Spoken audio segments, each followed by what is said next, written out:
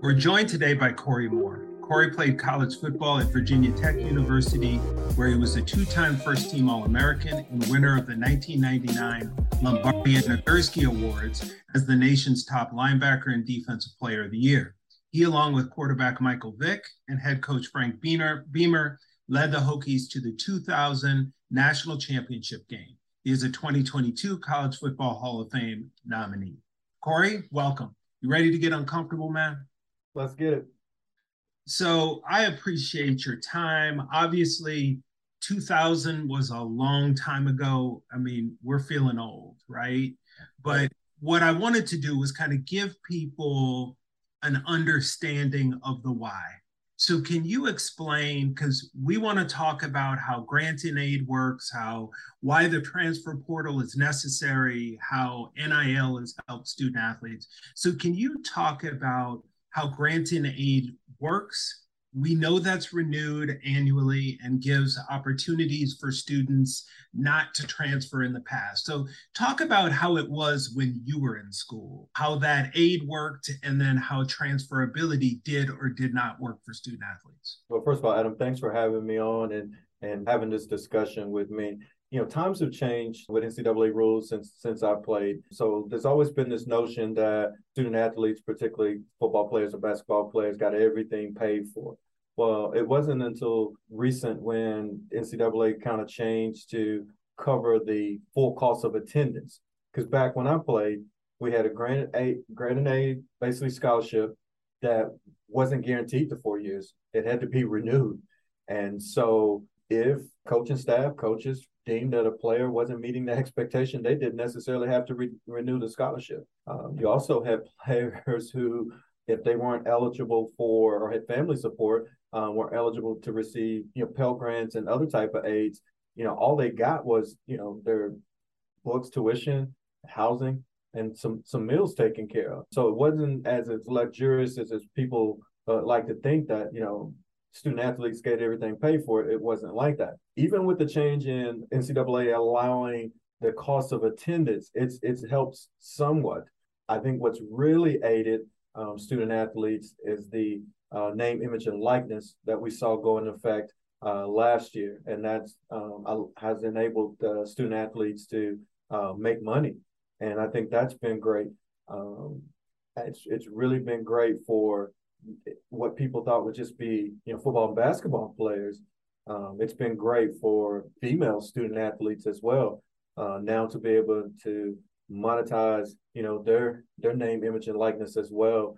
And I'm happy for that because it's always been big time college football, basketball has kind of funded those other sports or whatnot. It's looked at those other sports were kind of irrelevant. That's not the case.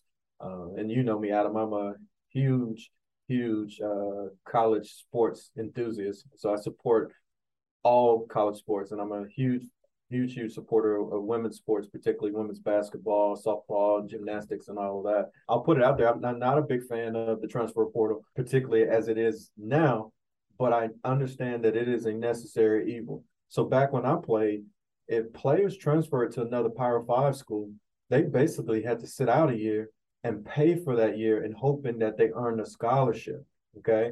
Now it's like free agency. You get a player who commits to a program, stays there, isn't happy, they can enter the name in the transfer portal and becomes like who can snatch them up the fastest. And you see that happening. My only issue with that is because I'm old school. I just believe that if you commit to a program, you commit to a coach and a coaching staff, if things don't go your way immediately, work your butt off. You committed to that school, work your butt off. But I will say this, what I didn't like in the past when I played, when coaches left to seek other bigger opportunities, more financial gain for themselves, a lot of times players were stuck at that institution and couldn't transfer. Like I said, the only reason they would be allowed to transfer, they just have to sit out a year. So I think that's a plus with the current transfer portal. But I just think that it's just creating the free agency on the college level and bidding wars among other programs or whatnot. Unpacking everything you said, which is really good. So again, to reiterate for the audience who may not understand athletics or higher ed or grant and aid or cost of attendance. So there was a point when student athletes, you'd get a scholarship. Scholarships are last dollar. So student athletes still have to fill out the FAFSA, the free application for federal student aid. Any free money, Pell Grants, those kind of things that the student athlete receives from the Fed or state government, or institutional scholarships, like in your case, I'm a good student, right? Athletics comes in and pays for the rest. So whatever is remaining, athletics will come in for that year and cover your tuition and fees and room, board, books, right? And exactly. Scholarships can be sliced into pieces. So Corey could say, I'm getting a full ride to Virginia Tech. Yeah, the athletic department isn't giving 100% of that scholarship if Corey has a Pell Grant or he has a state grant or whatever it might be, a scholarship, right? And so what you're talking about is prior to the point where they paid estimated cost of attendance, it was just tuition, fees, room and board. And so, but when you look at the model that the Department of Education runs, they throw in housing expenses, they throw in gas, because the cost of being a full-time student is more than just tuition, fees, room and board. And so when they're calculating how much aid a student gets, it includes all those living expenses, life expenses, from medical care to transportation to healthcare products to all these things. And so the cost of attending an institution is often significantly higher than just the tuition, fees, room and board. And so what Corey, you're outlining is when people come in, initially it was, okay, we're just going to cover and that's it. And so you had no spending money. And you and I went to school and were athletes in the day when student athletes couldn't even work. So if you come from an impoverished family, how do you go home? How do you get a haircut? How do you get deodorant? How do you, any of the things that a student needs above and beyond, it's essentially, it was 3 hots and a cot. That was all you would get. And the opportunity to leave is the other thing you're talking about, which is important. So a student athlete scholarship is renewable every year. If the student athlete decided before the transfer rules put into effect that they were going to leave the school, they had to sit out a year unless they moved down a level. So they went from Virginia Tech to, I don't know, University of Richmond. Richmond, right? Or a Division II, Division III, or FCS school. Then you would have to sit out a year. Even more, the coach who you had at your current institution had to release you. You couldn't leave without the coach saying you can go, right? So the coaches were controlling playing time. They were controlling the money. They were controlling if you left and if you sat out. And they were controlling all of it. So the ability to transfer directly and play right away was the first step in the transfer process. And then the transfer portal came in and made it an online database, essentially, like you're saying. Talk about how you were recruited, because you went to Virginia Tech specifically for the coaches there, because I think that's important. Because if Coach Beamer's staff Coach Beamer was the man. I mean, he still is the man. Okay, so if Coach Beamer and his staff, he had opportunities to go, not that Virginia Tech is small time, but he had opportunities to go to more lucrative programs. If he would have left with his staff, you couldn't have left with him, even though he was your guy. Talk about that a little bit. Definitely. And so I was very, very fortunate to have an opportunity to play for Coach Beamer and even attend Virginia Tech. I was lightly recruited coming out of high school, played at a small town outside of Memphis, Tennessee, had a lot of good talent on the team, and that afforded me the opportunity to be noticed by the scouts that came in and recruited many of my teammates. You know, I didn't necessarily dream of playing, big-time college football. My goal was to attend HBCU, and I had a full academic scholarship to attend Morehouse, which was my dream school. I also had the opportunity to go play football at Tennessee State. It just so happened that my senior year, more and more college scouts kind of took notice whatnot. I also grew a little bit too in watching, film of my teammates. They also noticed me, and so that afforded me the opportunity. Coach Wiles, who recruited me to Virginia Tech, and Coach Beamer had some really lean years when he took over Virginia Tech because the program had been hit by sanctions because of some illegal activities by the previous coach and coaching staff. So he came into a really bad situation, and he stuck it out. His coaching staff, majority of them stayed with him and kept some consistency. Going into season 6 at Virginia Tech, Coach Beamer's team was 2-8-1, and we all know in today's game of college football, most coaches wouldn't get 6 years, wouldn't even get 2 years with a record like that. So there was a athletic director at the time there, Dave Brain, who I credited with seeing Coach Beamer's vision and believing in him, and gave him another season. And the next season started in '93 is when Beamer and his staff got things turned around. They went 9-3, went to a bowl game, and beat Indiana in a bowl game, and that started a streak of 20-plus bowl games for us, and also really established a dominance in our program. So Coach Wiles has successfully recruited some players from my high school to Murray State. By the time I became a senior, he had went and joined Coach Beamer's staff or whatnot, and he remembered me while he was recruiting some of those players and reached out. And,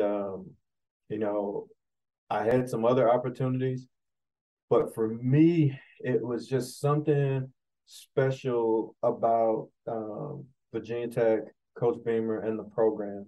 And when I visited there, I knew that it was the best spot for me. And I tell people all the time that it's probably one of the best decisions that I made because it has afforded me so many opportunities that I've had in life. And I credit Coach Beamer and more specifically Coach Wiles for believing in me, because there were, other programs that just thought that I was too small, which didn't matter to me because, like I said, I had a vision and a plan for what I wanted to do with my life. And so just having an opportunity to play there was big time for me. And there were opportunities for Coach Beamer to go other places. And, honestly, if that had happened, I probably would have transferred back to Tennessee State and just finished out my career or something like that. Because I'm a huge, huge supporter of HBCUs. My family's a huge supporter of Tennessee State, Lane College, or whatnot. So, those schools and other HBCUs matter to me. Beamer was very, very loyal to Virginia Tech, even to when he retired, and even to this day. I mean, that's his alma mater. That's our alma mater, and he's very loyal to that program.